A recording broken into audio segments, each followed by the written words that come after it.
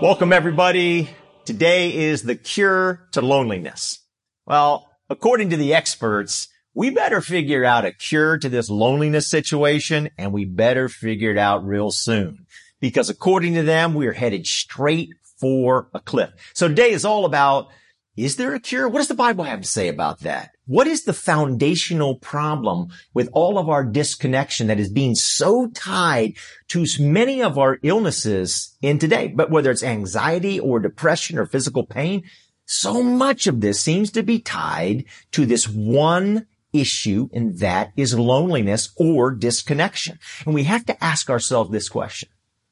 Is there something about humanity, like we're so strongly inclined towards something that it's leading us towards disconnection? And is there something in this letter to the Colossians that we can learn? Because it says in Colossians 1:17 that in him, speaking of Jesus, Jesus holds everything together. So he is the connection. So is there something about human nature that is leading us towards disconnection? And can we learn something from Jesus Christ that leads us towards connection and then resolves many of these rippled ideas and problems and things that are going on in the world that is causing us so much pain and causing the experts to be so alarmed at what is taking place?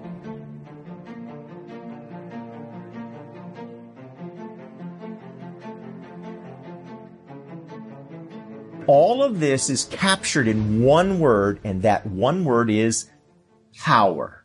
Power. Look what it says in Colossians 2:15. And having disarmed the powers and authorities, he made a public spectacle of them, triumphing over them by the cross. So power is bad. Power, according to this, needs to be disarmed. But wait a minute.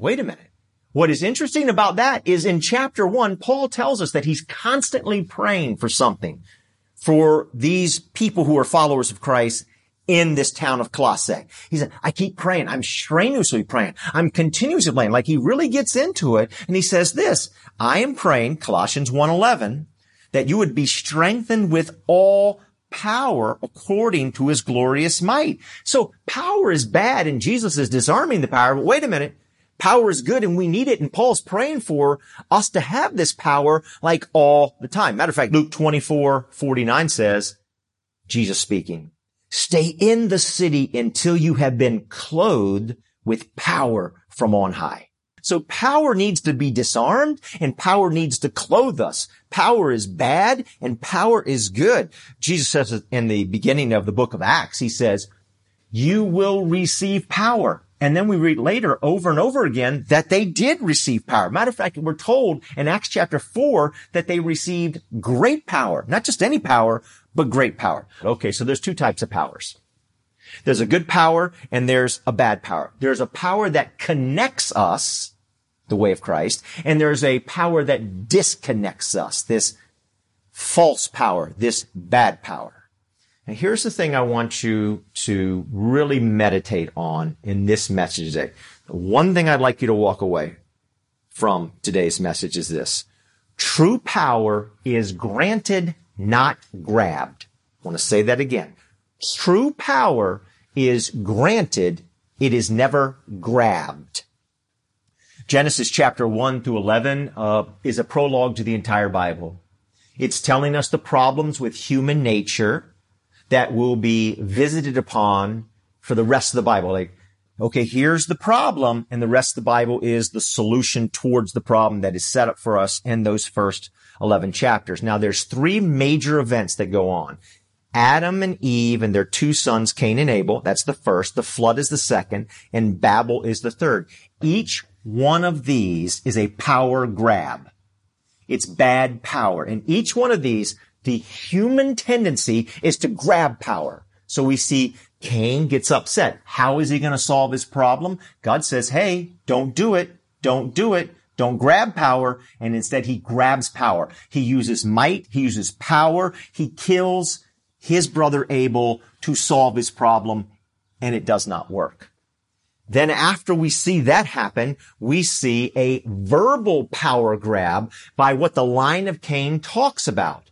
Like, I'm going to get excessive revenge. If you do this to me. So there's verbal coercive power. So there's a power grab. There's a verbal power grab. And finally, there's a sexual power grab in the line of Cain. We have polygamy for the first time. Then you get to the flood of Noah. So if you power grab on a physical level, a verbal level, and a sexual level, then what you have is the whole world is filled with blood and violence. That's the story once you get to the flood. This makes total sense. It makes total, complete sense. Now the whole world is flooded. And then finally, you get to Babel. And you have coercive uniformity. Like, I am going to force you to think and act and to believe in a certain way. You must do this. So another power grab. It's by force that you're going to have to do this. This false power leads us to a severe disconnection with God, ourselves, and with others. Now the question is that true? What the Bible sets up for us in the first 11 chapters, is that true? Can it be proven? Is Jesus Christ, is his way the only way to truth and life? Now that's the question I would be asking myself.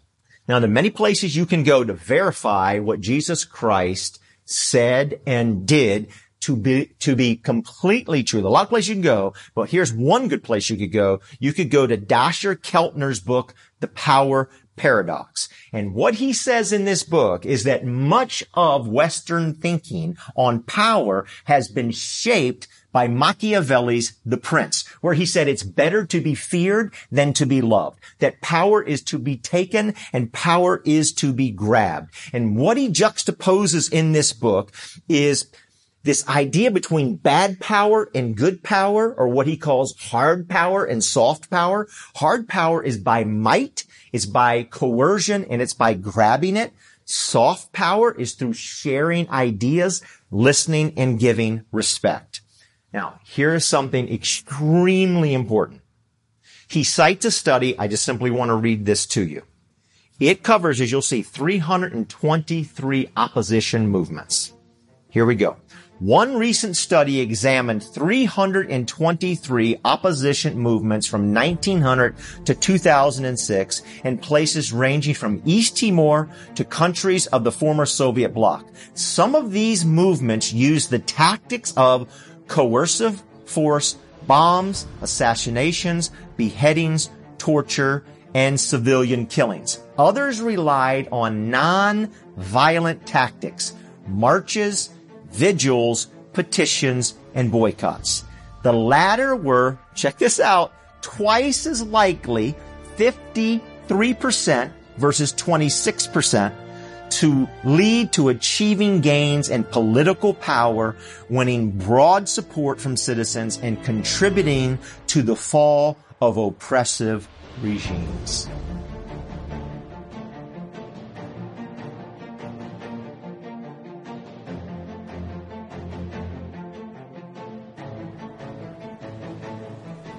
Now, in the power paradox, a number of things are outlined here. Here is what we are truly after. True power. This is what true power is, not what false power is. 5 things. Enthusiasm. That means to reach out to other people, even people who are on a different side from you, that you are enthusiastic and that you reach out. That's true power. False power pulls, polarizes. Number 2, kindness. Kindness is the desire to cooperate, to share, and to give to other people. Here's the third thing. Focus. Focus on what? Shared goals. Focus on a win-win situation, not a win-lose situation. Number 4, calmness. You stay calm and you listen to other perspectives. 5th and final one is openness, that you're open to other people's ideas and feelings. Now, a couple more points here about power. A lack of power leads to poor health. People who don't have power suffer from all kinds of problems in health, whether it's anxiety, depression, heart disease, you can't sleep at night. All of these are a result of the lack of power. We actually have to have power, but not false power. We have to have real power. Let me continue. True power is a state of mind. When I read that he said is through all of his studies that true power is a state of mind, I immediately thought of what Paul says in Philippians. Let this mind be in you that is in Christ Jesus. It's a state of mind. So in other words, it's not your bank account that gives you power. It's not your position that gives you power. It's none of this. It's not your might, your strength, your physical strength, or your intellectual abilities to destroy somebody else verbally. It's none of those things. That power is a state of mind. What is that state of mind? The desire to make other people's lives better, to be a contributing force for good in society, that every single one of us can do these things I mentioned a moment ago. We can reach out to others. We can be kind. We can create win-win situations, not win-lose situations. We don't have to vilify or destroy other people. We don't have to power up on other people. That's true power. The other power is false power, which we're really good at. We have a strong human tendency for. That's what the opening 11 chapters of the Bible are all about. And it leads us to anxiety, depression, frustration, meaninglessness, and emptiness. Scientifically true is what Keltner is saying. Finally, true power is contagious. They asked Desmond Tutu, how did you help bring down apartheid in South Africa? And he said, small actions by millions of people. Small actions by millions of people. That's the way of Jesus Christ. It's contagious. It is proven, scientifically proven, that when you are generous and kind and patient and you listen and you don't vilify and you don't bring down the other side, which we see this constantly. Was watching early this morning on the news. They were reporting on some terrible thing that took place, and they were talking about this is so, and they were vilifying the other side, right? And they were talking about how the other side does nothing but vilify and instill fear, and they were saying how wrong it is, and they were showing it was wrong by vilifying the other side. We're so caught up. It's so human to us. It's so much a human nature, instinctive to us, that even when we're coming against it by doing the very thing that we're saying we shouldn't do. So this is so deeply ingrained in our human nature, but Christ shows us a better way. Power is found in everyday actions. Let me give you some of his points about power. Enduring power comes from empathy. How are you good at empathy? People who have false power have a hard time empathizing with other people. So when somebody presents an opinion, an idea that is polar opposite to you, do you empathize with them? Or do you just want to tear them apart? Enduring power comes from giving. Enduring power comes from expressing gratitude, thankfulness. We live in a world that is frustrated. Enduring power comes from being a person who is grateful and thankful. Enduring power comes from telling stories that unite. Are you in the practice of telling stories that unite? Are you in the practice of doing social media, listening, whatever, news, blah, blah, blah, stories that unite or stories that divide? Seems to me that most of the stories that I hear about out there in the airwaves are all division stories, not uniting stories. Fake power, false power, won't work kind of power. Stress defines the experience of powerlessness. Powerlessness undermines the ability to contribute to society. Powerlessness causes poor health. Let's consider Colossians chapter 2, verses 9 to 12. For in Christ, all the fullness of the deity lives in bodily form. That's making us think of the temple. That's what they thought when they read that, because that's where God's presence was. What was the temple? A total connection between heaven and earth. Okay? That's what he brings together.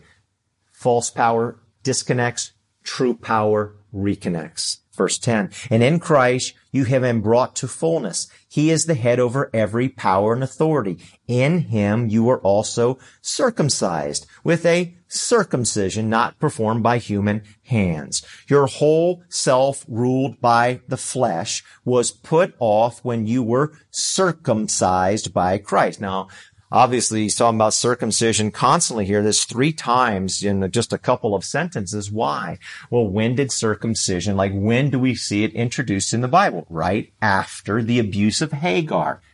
Abraham and Sarah had a problem. How would they solve their problem? By true power or false power? Would they be granted power or would they grab power? They grabbed it because that's human nature, even Abraham and Sarah. So they took what was widely accepted in their community. Nobody would have ever said it wrong. There's no reason for it to be wrong. They took their slave, Hagar, the Egyptian slave, and they forced her to have sex with Abraham so that they could have a child. A child is what they wanted. So sexual abuse. God is saying that sexual abuse is wrong. Both the victim and the abuser suffer in this. The victim suffers immediately. Their life is wrecked immediately. The abuser, it's a slow process, but they end up being emptied out, frustrated, lonely, because they can never have their thirst quenched for the grabbing of power. This is why only the way of Christ Jesus works. So later on, when you read in the book of Leviticus, over 30 times that you should love the stranger. I think, if I remember correctly, only one time love your neighbor, that's the person like you. Love the stranger, the person not like you. The Hebrew word for stranger is Hagar. Abraham and Sarah abused Hagar. And the Hebrew word for showing love, not abuse, not being power grabbing, is Hagar. Love the Hagar, love the Hagar, love the Hagar. Don't grab power. Don't vilify. Don't abuse. That is what is going on. And then finally, the verses wrap up in verse 12 by saying this, and having been buried with him in baptism, in which you are also raised with him through your faith in the working of God, who raised him from the dead. What is baptism about here? Baptism is putting to death false power, not the way of Jesus. That's not the way of Jesus. You're putting that to death. That's our human nature. Clearly, we're power grabbers. That doesn't take a genius to figure that out, right? We are power grabbers by nature and instead live to the way of Christ because that is the way that actually works. And that is what the Power Doc scientifically proves and shows repeatedly. The way of Jesus Christ works. Matter of fact, it would seem as if the way of Jesus Christ is the only way to truth and life. That almost seems like words from Scripture that Jesus might say. It is the only way that works, and it is historically and scientifically able to be proven. Baptism, put to death, do the right thing. So let me wrap it up by telling you a quick story, and then we're going to see a part of the interview that I did with Dr. Lemke, which is excellent. So I'm on the bike path. I'm out on the bike path on a regular basis because I sold my car at the beginning of the pandemic, and I got an electric bike. And so I'm out there on the bike path and somebody a guy pulled up beside me. I was at a stoplight and he said, "Hey, how fast will that go?" And so, there's always something, there's all these, thoughts you have going through your head. And so I'm thinking to myself, he's asking how fast it'll go. I'm thinking, I don't like to ride my electric bike too fast on the bike path. There's these signs all over the bike path that say slow down and be kind. And, you got the super bikers out there that go fast. And, the super bikers actually go faster than me. My bike can go 27 miles an hour, but I never ride it more than 20 miles an hour on the bike path.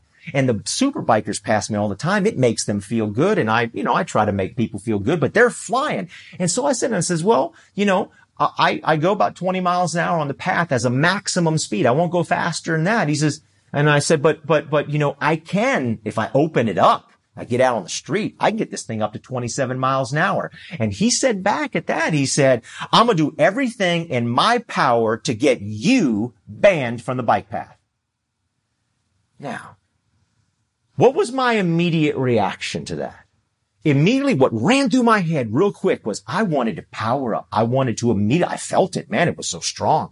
I wanted to lean closer to him. I wanted to narrow my brow and I wanted to say, it was so strong. Now, maybe I was so inclined to do that because this gentleman was about 5'5", 140 pounds and about 75 years old. So maybe that's what kind of encouraged that power up, false power mode. But instead of doing that, I just kind of backed down. I calmed my voice and I just said, why? Why do you, because he got real personal, you banned from the path. I said, why? Why do you want to do that? And you know what? He calmed down and he told me a story. He's been in 2 wrecks, both with electric bikes, e-bikes. He didn't realize they could go that fast. And he would pass somebody on the path and twice, huge wrecks. So he had a personal thing. Now, if we'll just power down or move away from false power and choose true power, and we'll say to people why and seek to understand rather than to respond and to vilify, we might find there's good personal reasons why people sometimes come across such a strong and difficult way. We got to do that. Now, Dr. Lemke, she's going to say in this interview today, and is really excellent. She just does a great job with this. She's going to talk about pro-social shame and how we so desperately need spaces in our world where people can be broken and still know that there is a better way. So watch this. I think it's important to acknowledge that shame has an important pro-social function, which is to say, shame is the emotion we experience when we deviate from group norms or group expectations. It's a very powerful emotion, and it's one that people will work hard to avoid, right? And again, our avoidance of that shame is what motivates us to do the things that our community has said it values. And without that, things would be chaos, right? So I think it's really important to acknowledge that shame has a pro-social function and a highly adaptive function. The problem is that when people deviate from whatever the social norm or expectation is, and they experience shame, if there's no path to walk to make amends, if people are just shunned from that community, then shame is no longer pro-social because there's no way to make up for having transgressed, so to speak. But this is happening all the time, in the modern world, including in churches where people are not going to tell the truth because they know that if they were to do that, they would essentially be shunned by that community, or there would be no way to kind of make it up. So this is, I think, an important thing when we're thinking about building healthy and healing communities. How can we make a space for people to admit wrongdoing, to experience shame, which is the source of motivation, to avoid that wrongdoing going forward, and not feel like they have to hide or lie or risk being shunned? That's really, really key, because I do believe that religion, is born of the acknowledgement of our brokenness and our need for each other to heal together, and a place where we can come and be beloved despite being broken. But when communities become a place where we have to hide our brokenness and pretend that everything's great and we're perfect, then those are no longer healing communities, because then people will hide, their problems, and they will hide their addictions and all of that. There are so many spaces now in the modern world where people have to show up to impress, right? Yeah. And there are so few spaces where people can just show up and be like, I'm feeling really messed up, or I did really mess up, or I'm thinking about messing up, or whatever version that is. But people are so hungry for that, and yet there are so few outlets for that. Whether it's in schools or religious organizations or professional organizations. Like for me personally, I don't generally like to go to professional doctors' meetings because it's a lot of grandstanding. People, I did this great thing. One of the reasons I was really drawn to the world of, addiction medicine doctors is because a lot of docs in recovery work in addiction medicine. And you'd go to these meetings, people, I'm an alcoholic, right? And this was my life before and it was like so refreshing. I was like, I can't believe these doctors in this professional setting with other doctors are, comfortable talking about that. And that's really informed, that informed my book, where I was open about some of my own compulsive overconsumption. It really informs my teaching of fellows and residents. I learned so much more from my mistakes practicing medicine than I ever did from my successes. So I share those mistakes. And it works on a number of different levels. It works because, you just learn a lot from mistakes, right? But it also works like, hey, like this doctor who's a full professor here at Stanford, she had some serious mess ups, right? I guess I guess my mess ups, I don't have to hide them either. Dr. Lemke has been so wonderful in these interview pieces that we have shown. I highly recommend her book, Dopamine Nation. What she says is our world desperately needs human beings, us, curing our loneliness, right? That's what we're about today. Finding connection, true connection. Our world is so hungry for this. We all need it so desperately. We all basically need a Christ-like community. And I want to invite you to be a part of helping us build a Christ-like community. Our city is so ready for this. That's my message next week. Our city is so ready for this. You know what? I can understand when people tell me I don't believe in the Bible because there's so much distortion in the Bible. I can understand when people tell me I don't want to go to church because there are so many stories about how churches have done harm. We seldom hear the stories, though there's dozens and millions of them, right? So many of them about how the church is making a difference in the world. But also when it comes to the brokenness of our lives, our addictions, our flaws. When somebody says to me, I'm addicted to stuff, I'm like, I can totally understand that. Because it's so readily available. It's right there on our phones. I'm addicted to porn. I can totally understand that. It's so readily accessible. I'm addicted to alcohol. I'm addicted to drugs. I'm addicted to gambling. That makes sense. It's just right at our fingertips. It's right there. We're broken. We're flawed. It makes sense. But there is a better way. And we don't have to give in to false power. We don't have to vilify other people who have different opinions or of different addictions. We can simply say, yes, we're all broken together, but there is a better way. It is the way of Christ. There's a way of truth, and there is a way of life. I want to be a part of a community like that because our world is so hungry, so thirsty for it, to end this disconnection and this loneliness. Would you please consider hopping in with me, and together let's build it. Next week, our city is so ready. I have so much to say on this, so much to say. But for now, will you please join me in praying the serenity prayer together? God, grant me the serenity to accept the things I cannot change, the courage to change the things I can, and the wisdom to know the difference.